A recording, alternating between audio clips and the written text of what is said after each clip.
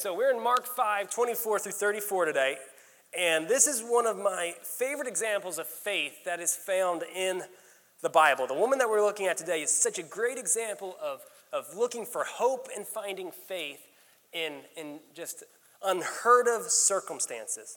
So we're looking at the woman. She's typically known as either the bleeding woman or the woman with the issue of blood, as some translations like to call her. And I will be completely honest with you, I cannot think of a more appropriate message in this time of global pandemics and social distancing than the message that we're going to be talking about today.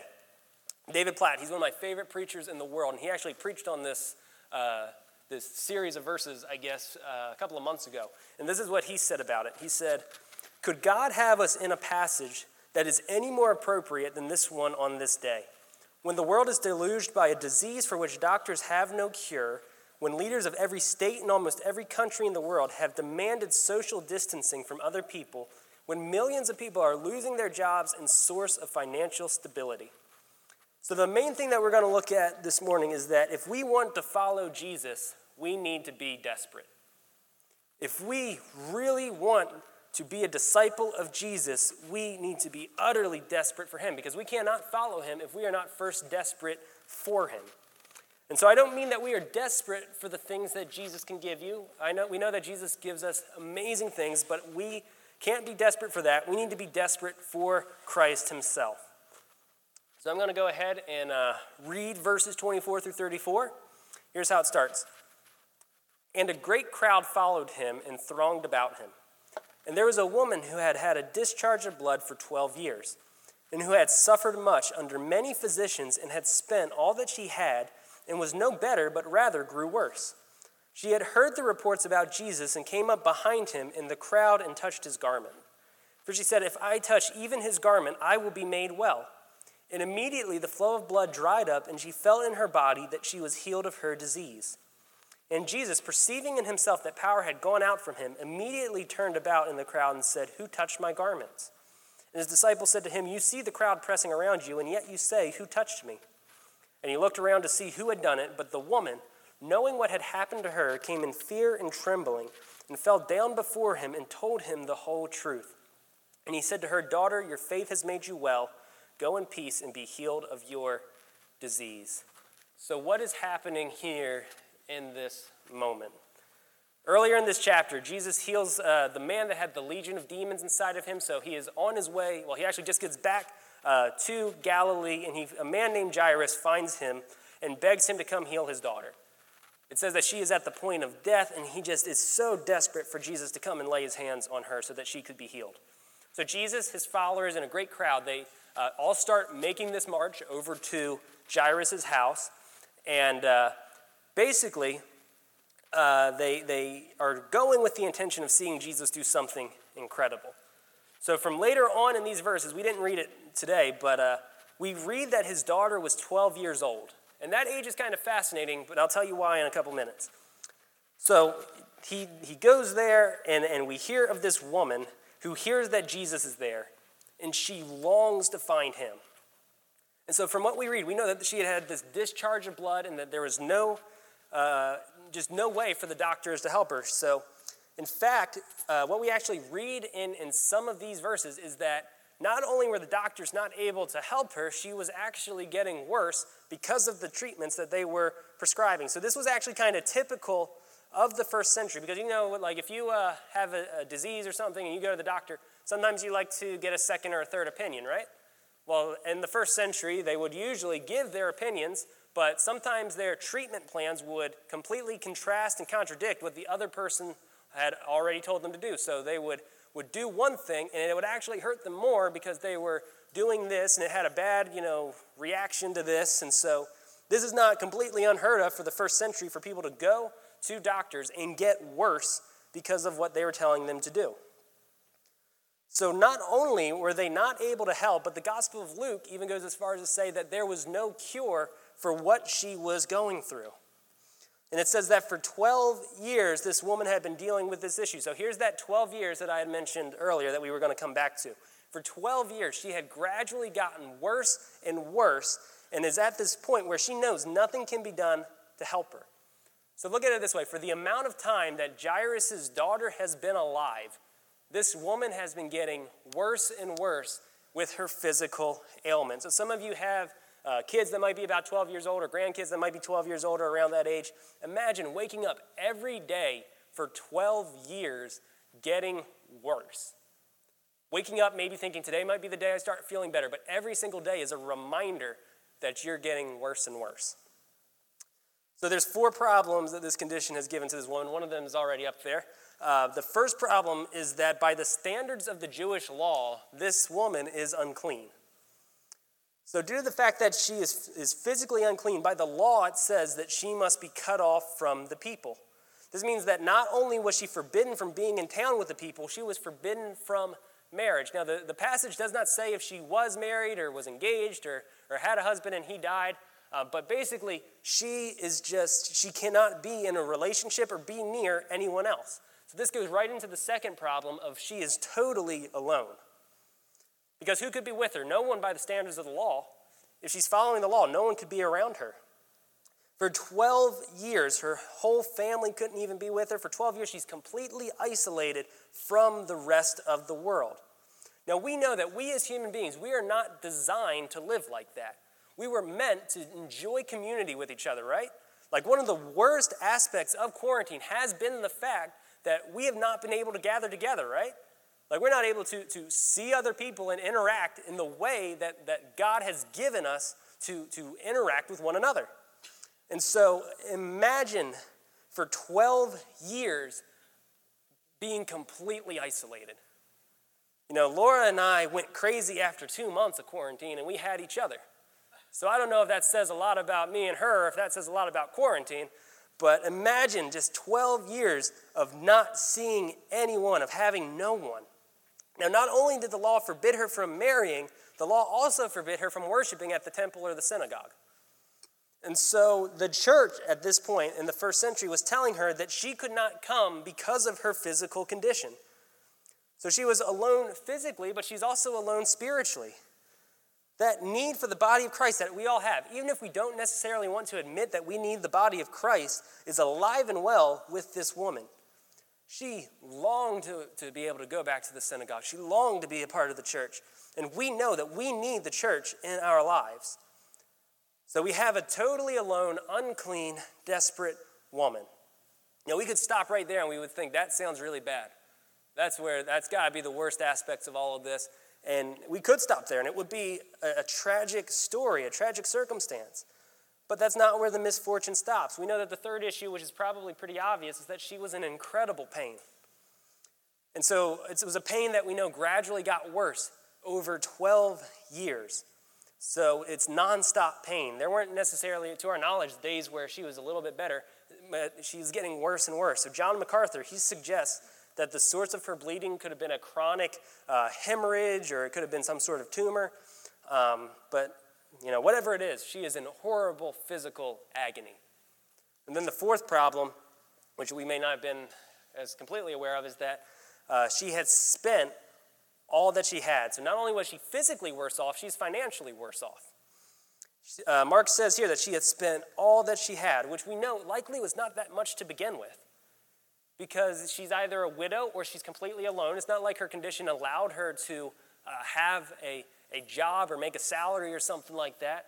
And so any kind of dollar that she may have had, or old-timey dollar, I forget what they're called right now, shekel, let's call it that. Any little thing that she gets, that's probably a pirate term, but anyway, anything that she got immediately would go towards a treatment that was not working. So every dollar or cent that she brought in, she's thinking, maybe this is the dollar, maybe this is the amount that I need to get better. But every single time she gave a doctor or multiple doctors that money, nothing got better. Things got worse. Every cent went towards finding a treatment for an ailment that did not exist. So at the end of it, all she had were greater problems and greater disappointment. So this woman, she clearly sees Jesus as being her only hope. She knows that if anyone is going to help her, it's going to be Jesus. In these verses, we see her going through the crowd, which is a new experience for her, because remember, she's not supposed to be in crowds. She's supposed to be completely isolated. Before she touches the hem of his garment, she's telling herself, if I only touch his clothes, I will be healed. And the way that we read the passage, the way that Mark kind of makes it sound like she's almost kind of like walking through the crowd, just repeating this to herself of, if I can just touch him, I'll be healed. If I can just do this, I'll be healed. Like she has her eye set on this one thing. So she does something, like when she finds Jesus, she does something that is radically unheard of in first century Palestine. The unclean woman touches the totally pure and clean Son of God. So the fact that this unclean woman would touch anyone was just unheard of. But something strange happens with this exchange. The law says that if anything that is unclean that touches something that is clean, the clean thing becomes unclean. This would even be like parts of the house or something in the law. So if you are unclean and you touch a clean person, the clean person doesn't become clean. He doesn't keep being clean. He stays unclean. But that is not what happens here. Instead of her uncleanliness being transferred to him, it's his cleanliness that gets transferred to her. So Mark tells us that this healing, it wasn't gradual. It didn't take 12 years for her to make up the 12 years of pain that she had. We hear that it is instantaneous. And this is a beautiful image of the justification that we receive from the Lord. God does not gradually save you the moment that you come to faith in him. We know that it is instantaneous when we come to faith in him. He saves you for all time in the moment. So this woman realizes that Jesus was the only hope that she had. So for us today, that has not changed. That same only hope that she had is the same only hope that we have today. You see, what this woman found was the answer to the questions that mankind has really been asking for since time began. What she's really wanting to know, and we might ask it in different ways, but it's pretty much the same question. She's asking, where does the ultimate healing come from? Where does hope come from? Where does my joy, where does my fulfillment come from? Now, deep down, if you look inside yourself, haven't we as mankind, haven't we been asking that question from the dawn of time? We've always been searching for something. C.S. Lewis kind of put it like this. I don't remember the exact quote, but he says that if we find ourselves looking for something in this world that this world doesn't have an answer to, it just means we're made for something of another world. And so, this is exactly what this woman wanted. She wanted to know where love, hope, fulfillment, joy, peace came from. Because here's the thing, she never experienced love and she wanted it. She was running out of hope. She was joyless. She had no peace about her. Her problems at a much deeper level are ultimately the problems we all face because we're still asking the same question. Now, one of the things that I loved growing up, and I still love them even now, is that I love the Muppets. Any Muppet fans in here? So I don't feel like I'm alone. There we go. I got my Kermit the Frog socks on today, actually. So y'all are welcome for that. But I love the Muppets. I got Benji kind of hooked on the Muppets not too long ago. I don't know if he still likes it, but at least I get to watch them. And anyway, there's this old song from the original Muppets movie in the 1970s that you might remember. It's by the great theologian Kermit the Frog. And he asks this question, and you probably know what it is. He asks, why are there so many songs about rainbows, and what's on the other side? And so Kermit's not just asking a numbers question. He's not wondering why are there physically so many songs that mention rainbows and getting over the other side of the rainbow. But what he wants to know, which is a kid's movie, but he's asking this deep question. He wants to know, what is all of this about? What is it about rainbows that alludes to that finding fulfillment? What is it about it that is just trying to see where our deepest joy and longings come together? He wants to know how desires and longings are being fulfilled. So for generations, mankind has looked for that rainbow connection to see what life is all about. Kermit wanted answers just like we want answers. He's a smart little frog, ain't he? So he wants to know where his fulfillment is going to be found. And unlike because some people here think, some people have lost all hope that they're going to find it. Kermit here, he is still hopeful because he's saying someday we'll find it, the rainbow connection, the lovers, the dreamers, and me. So what is the rainbow connection? For us, what is the thing that brings it all together? And we know that it's Jesus Christ. He's more than just the rainbow connection. Jesus is what connects it all together. He is ultimately where our longing and fulfillment meet and find their purpose. So, Jonathan Edwards, he once said that he who has a divine love in him has a wellspring of true happiness that he carries about in his own breast, a fountain of sweetness, a spring of the water of life. there is a pleasant calmness and serenity and brightness in the soul that accompanies the exercises of this holy affection. Like, doesn't that sound good for us as Christians? To have such a joy inside of us that it's compared to, like, if you had this fountain of joy and happiness just living inside of you constantly. That is what we have to look for as Christians. That is our fulfillment. That is our joy. We don't have to long for other things because those longings are fulfilled in the person and work of Jesus. So the gospel, it is the only hope that we can latch onto. For this woman, Jesus truly was the only hope that she had. So where do we come in at in this story? How can we see ourselves in the lives of this woman? And it comes down basically to this one question. It's a pretty simple question. The question is this: what is the gospel? What does the gospel mean? And the most simple answer that I can give you is that it is good news. And it is very good news. But here's the thing. Here's what we can see from this story. The gospel is only good news for a desperate and terrified man. It is only good news for a needy and desperate individual. I heard one pastor, he talked about it like this: what is the most terrifying thing that I can tell you? What is the scariest truth that you can know? And he put it like this. He said, this is the scariest thing you can know. God is good. In his congregation in that moment, they started saying, well, hey, what's wrong with that?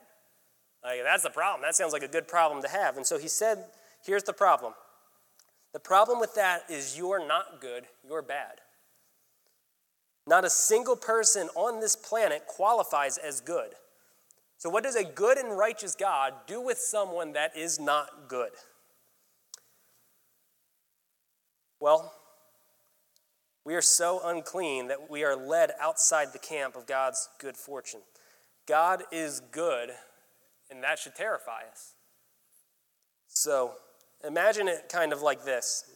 Imagine that you are a horrible criminal, and you've been caught, and you're about to go before the judge.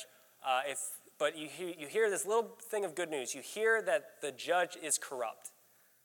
And in that moment, wouldn't that criminal be filled with joy to hear that the judge isn't good, that the judge is corrupt, that he can be bought? But here's the thing. Tell that very same criminal that the judge he's about to stand before isn't corrupt, he's good. In fact, he's perfect. He can't be bought. He can't be swayed. He doesn't buy into the lies. That should worry him. We stand before a good and righteous judge, and on our own, we just don't have a case. So the problem with so much preaching today is that people are telling you that deep down you are good. They're telling you that the problem that we have with sin is outside of you. That you might be good, you just have a couple of little hiccups here and there, but for the most part, mankind is good. But that is not what the Bible teaches us. So here's the thing. We are not good, God is, and that should terrify us. And it blows my mind that things like the prosperity gospel exist. Something that just does not fit in to anything that the Bible teaches and is being packaged as evangelical Christianity. There's a really great documentary on Netflix called The American Gospel. And it talks about all these false teachings that have been kind of brought into the church today. And I had to watch it in spurts because I would just get so upset. Not so much that people were buying into this, but that so many people were just so deceived by this. That so many people go into the prosperity gospel thinking this is where my answers are going to be found. And they're truly looking for the truth, but they're not finding it. Because the prosperity gospel is not focusing on anything but ourselves. So here's the thing. If you want to go and live your best life now, go and do it, but see what it gets you. It's not going to be good. Apart from Jesus, living your best life now gets you the same ticket to hell it gives to anyone else. And the fact that so many people are equating the American dream with Christianity in the mindset that you should only look to benefit yourself is insane. Especially when you consider the fact that Christ says that if we're to follow him, we're to deny ourselves. We need to totally deny ourselves. Now, should we not be concerned that the very things that the prosperity gospel is offering to us are the very same things that Satan offers to anyone that follows him? Wealth, health, Satan offers all of that. So I'm getting ahead of myself. This is like a second sermon that I could be preaching. but I ain't going to do that today. Save that for next time. God is good and we are not. So how bad are we? Well, Paul Washer, he put it like this. If you reject Christ, then the moment that you take your first step through the gates of hell, the only thing you will hear is all of creation standing to its feet and applauding and praising God because he has rid the earth of you. So how can we stand before a just and righteous God? And we know, hopefully, that it is only through his Son, Jesus Christ. In this story that we have read today, and I always hesitate to say story because when I think story, I think of things that didn't really happen. In this true historical event, what we see is a picture of what Christ does for us when we place our faith in him. This woman exchanges her impurities and receives cleanliness. In theology, this idea is known as the Great Exchange. And this is where our sins are exchanged for Christ and his perfect righteousness is given to us. Our sin is punished fully through the death of Christ, and his perfect righteousness is given to us through his perfect life. So here's the thing. Unless we are truly desperate, our pride is not going to let us go to Jesus. This woman has given up everything in her life in the hopes of finding healing. And she does what many would think of as absolutely unthinkable and goes for just a chance of coming into contact with Jesus. So have we done that with our lives? Have we said, regardless of what it might cost me, regardless of what the world or family or friends or loved ones are going to think, I got to get to Jesus. I got to stand in his presence. I got to just touch his garment because that's all it takes is one small touch of faith and we're healed. So have we reached out? This woman did not hesitate to touch the Son of God. I like to think that sometimes we overthink coming to Jesus, right? Like we get worried at the thought of just how badly we need him. And we think that we're so bad and so dirty that we couldn't possibly stand in his presence. And we think that we have to just come up behind him and just barely graze him because we're so, like who are we to stand before him? This woman probably had these same exact thoughts. She felt that she couldn't stand before Christ and ask him to heal her because, we see that. That's why she didn't just come up straight to his face and say, hey, here's my problems, here's what's going on. I know you can help. Instead, she does it in hiding. So imagine the shock she must have felt when the eternal Son of God stops in his tracks and says, who touched my garments? She must have been terrified. And we learn in one of the other Gospels that Peter's the one that says, Lord, you see all these people. They all want to see you, and yet you're asking, who is it that touched you? And what he's saying basically is, Lord, that's a really silly question for you to ask. Look around you. There's a lot of people here. They weren't social distancing. And how are you to know who it is that touched you? There's no way, really. And so finally, we read that this woman, she came in fear and trembling and fell down before him. She was so afraid of getting caught. She was so afraid of the truth being made known about her. So what was going to happen to her? Certainly because she was unclean and purposely made someone else unclean, some sort of punishment would have been in order. At the very least, she would have just been cast back into isolation again. But when Jesus asks who it was that touched him, I'm not thinking that he's asking in a condemning manner. He's not asking to condemn her. Jesus is obviously the all-knowing Son of God, so he knows exactly who it was that touched him. So here's what I think of. I think of Genesis 3. I think of that moment in the garden after Adam and Eve had sinned, where they are in hiding. And what does the Lord do? He comes down and he says, Adam, where are you? Now, God knows exactly where they're at, right? He knows all. He knew what was about to happen. He knows exactly what, the physical location of where they're at. But God is not asking out of ignorance. He's asking so that Adam might come to him. That's what Jesus is doing here to this woman. He's not calling her out to condemn her. He is calling her out so that she would come to him. And John Calvin, he wrote, God deals kindly and gently with his people, accepts their faith, though imperfect and weak, and does not lay to their charge the faults and imperfections with which it is connected. I'll be honest, I'm very glad to know that in Genesis 3, the very first thing out of the Lord's mouth is not, you idiots, you screwed it up, didn't you? I'm really glad that's not the first thing that he says. The first thing the Lord says is, child, come to me. And so when Benji falls and hurts himself, the first thing I say is not, yeah, you should have known better, get over it. Rub some dirt on it, as they say. But no, when Benji falls and hurts himself, naturally what I do is I tell him to come here, I pick him up, I hold him. And this is what Jesus does to us, right? He calls us out to him. Regardless of how unclean and sinful you are, he's saying, I am not here to condemn you.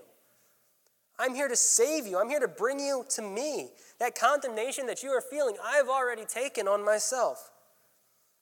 I am here to take you into my arms. I am here to make you clean. And you see, there is a reason why Jesus called out this woman. It was so that all would see her faith and see her as an example to follow. John Piper, he put it like this. He said, what Jesus was exposing in that moment was not her weakness and shame. What he was exposing was her faith. He wanted her faith visible so that everyone who carries a secret shame, which is every one of us, might have hope. So there's these two interlocking moments in Mark 5, right? Going to heal Jairus' daughter and this moment with the woman with the issue of blood. In both moments, they are a testimony to faith and what faith can do. Later on, when Jesus gets to heal Jairus' daughter, he simply tells them, do not fear, only believe. And then when this woman, when she came to Jesus and tells him all that she did, he says, daughter, your faith has made you well. Go in peace and be healed of your disease. Now, I really like how it's phrased in Matthew, because Matthew puts it a little bit differently. In Matthew, Jesus says, take heart. Your faith has made you well. What he's basically saying is, hey, be brave. Take courage. Admit to the things that you have done here. Stand out for the things that you've done. Take courage. Let your faith be an example to everyone around you.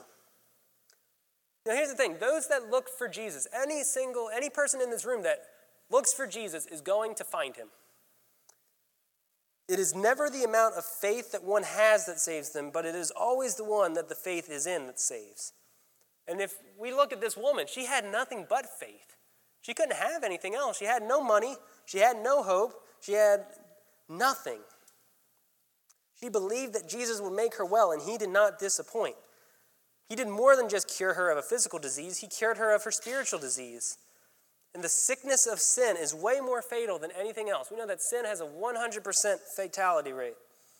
The greatest problem that mankind faces today is that sin without a Savior equals total separation. Not just separation from a crowd or from the church, but separation from God forever. So you see, without a Savior, we are just like this woman, aren't we? We're alone. We're without hope. We're sick. We're gradually getting worse. And yet, we know that we need a Savior. We need to be healed of our spiritual disease. All it takes is faith in the Son of God to cleanse you from every iniquity. And it's in that we have a living hope.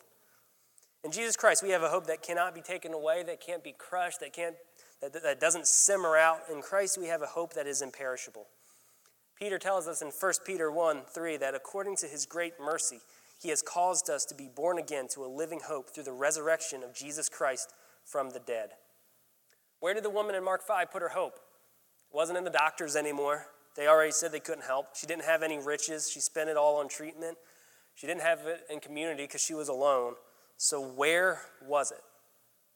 It's in the one phrase that she keeps repeating, if I touch his garment, I will be made well. Not I might be made well, not I could be made well. No, I will be made well. Her hope was solely in Jesus Christ. So what is our hope in? Where do we find the strength to be made well? Let me tell you a problem real quick that the world faces, and we might be even facing right now. If all of your hope is in yourself, if all of your hope is in your treasures, in your stuff, in your relationships, in the hope for a relationship, or family or friends, I promise you one day that's going to fade away. It's going to die. And we know this because one day you will die and your treasures won't have any more use for you, and you won't have any use for them. A loved one might pass away, and the fulfillment you looked for in them is going to be gone. Everyone that follows Joel Osteen or any prosperity preacher, here's the thing, they either never get what they want, or they're part of the very small 1% that does get it, but then they die and it's gone. If your hope is only in this world, it will die. If it hasn't died already, it will. The thing about authentic biblical Christianity is that it requires you to be realistic about the world that you live in. Are you tracking with me? If we want to really believe what the Bible says, if we want to live as Jesus has called us to live, we need to be aware of what is going on in the world around us. Christianity makes us stop where we are at, and it makes us realize that bad things happen, that sin is real, that suffering exists, and really that outside of Christ, we're always searching but never finding fulfillment in the world that we are in. So Francis Schaeffer, he wrote this. He said, Christianity refuses to say that you can be hopeful for the future if you are basing your hope on evidence of change for the better of mankind. So the treasure and rewards of Christianity is not based on the here and now. We as Christians are not those that have their hope placed in something that is perishable. Our hope is in the one that is imperishable. So not only does the one that we hope in never die, he guarantees to us that we will live forever with him. If you want to have faith to be made well, put your faith in the one that is sovereign over every aspect of creation. Now here's the thing. For this woman, she was not just made better. She wasn't just made clean. She was made whole. She was made complete. Without Christ, you are broken. You are incomplete. You are guilty before a holy God, always searching for that rainbow connection, but never finding it. But Charles Spurgeon says this. He says, Jesus Christ came into the world to save sinners. Forgiveness is for the guilty. Do not attempt to touch yourself up and make yourself something other than you really are, but come as you are to him who justifies the ungodly. Couldn't the woman have gone up to Jesus and acted like she had it all together? She's not prettying herself up. She's going to him, and she is saying, this is who I am. This is what I got. I am unworthy. I am unclean. And yet here's the thing. Jesus is saying to her, you're the exact type of person I'm looking for. That's the person that I want. He's going to do all that he can do. She is the very person that he came to save. Now, Satan's going to do all that he can do to make sure that you feel the full weight of the shame that you feel like you have. He's going to do all that he can to point out the sins in your life, and is going to say, how could a pure and righteous and holy God possibly love or want somebody like you? You have done nothing to earn any sort of standing to this righteous God. How is he going to accept you? And to that we say, you know what, Satan, I am exactly that. But fortunately for me, I know the judge, and I know that my debt has been paid in full. I've exchanged the impurities of my life for the very righteousness of the Son of God. And so, I love this quote by Martin Luther. And basically there's this moment in Martin Luther's life where he had a friend who was going through this really dark battle with spiritual warfare. And he just felt that Satan was just bringing up these same accusations of saying, who are you to stand before God? Who are you to possibly think you have any hope for eternal life? So this is what Luther wrote to him. He said, so when the devil throws your sins in your face and declares that you deserve death and hell, tell him this. I admit that I deserve death and hell, but what of it? For I know one who suffered and made satisfaction on my behalf. His name is Jesus Christ, Son of God, and where he is, there I shall be also. If you want to be made whole, it starts and ends with Jesus Christ. That shame that you might be feeling right now does not have the final word for all that belong to Jesus. And for some of us, we're so close to touching his garments. We're so close. All it takes is one small act of faith to cleanse us for eternity. And you see, for this woman, there's a pretty big difference between healing and being made whole. Because if all she was healed, the physical problem may have been made better, but it would not fix any of the other issues that we talked about earlier. Yes, she may have been physically clean, but that does not fix the spiritual pain and the spiritual hurt. She could have been healed but still alone, healed and yet still broken. But Jesus Christ, he took this desperate, unnamed woman and made her whole. Now this woman belongs to a community. Now she has a family. Now she has treasures and riches in heaven. She has an identity as a faithful servant of the Lord. She is complete. I think it's so ironic that this woman who had spent everything for hope find it in something that he freely gives. She had spent all that she had, and Jesus offers himself completely free of charge for her. He freely gave himself for you and has freely offered himself so that your payment that you owed would be wiped in full. Now, the only way that we can truly embrace this is if we are desperate.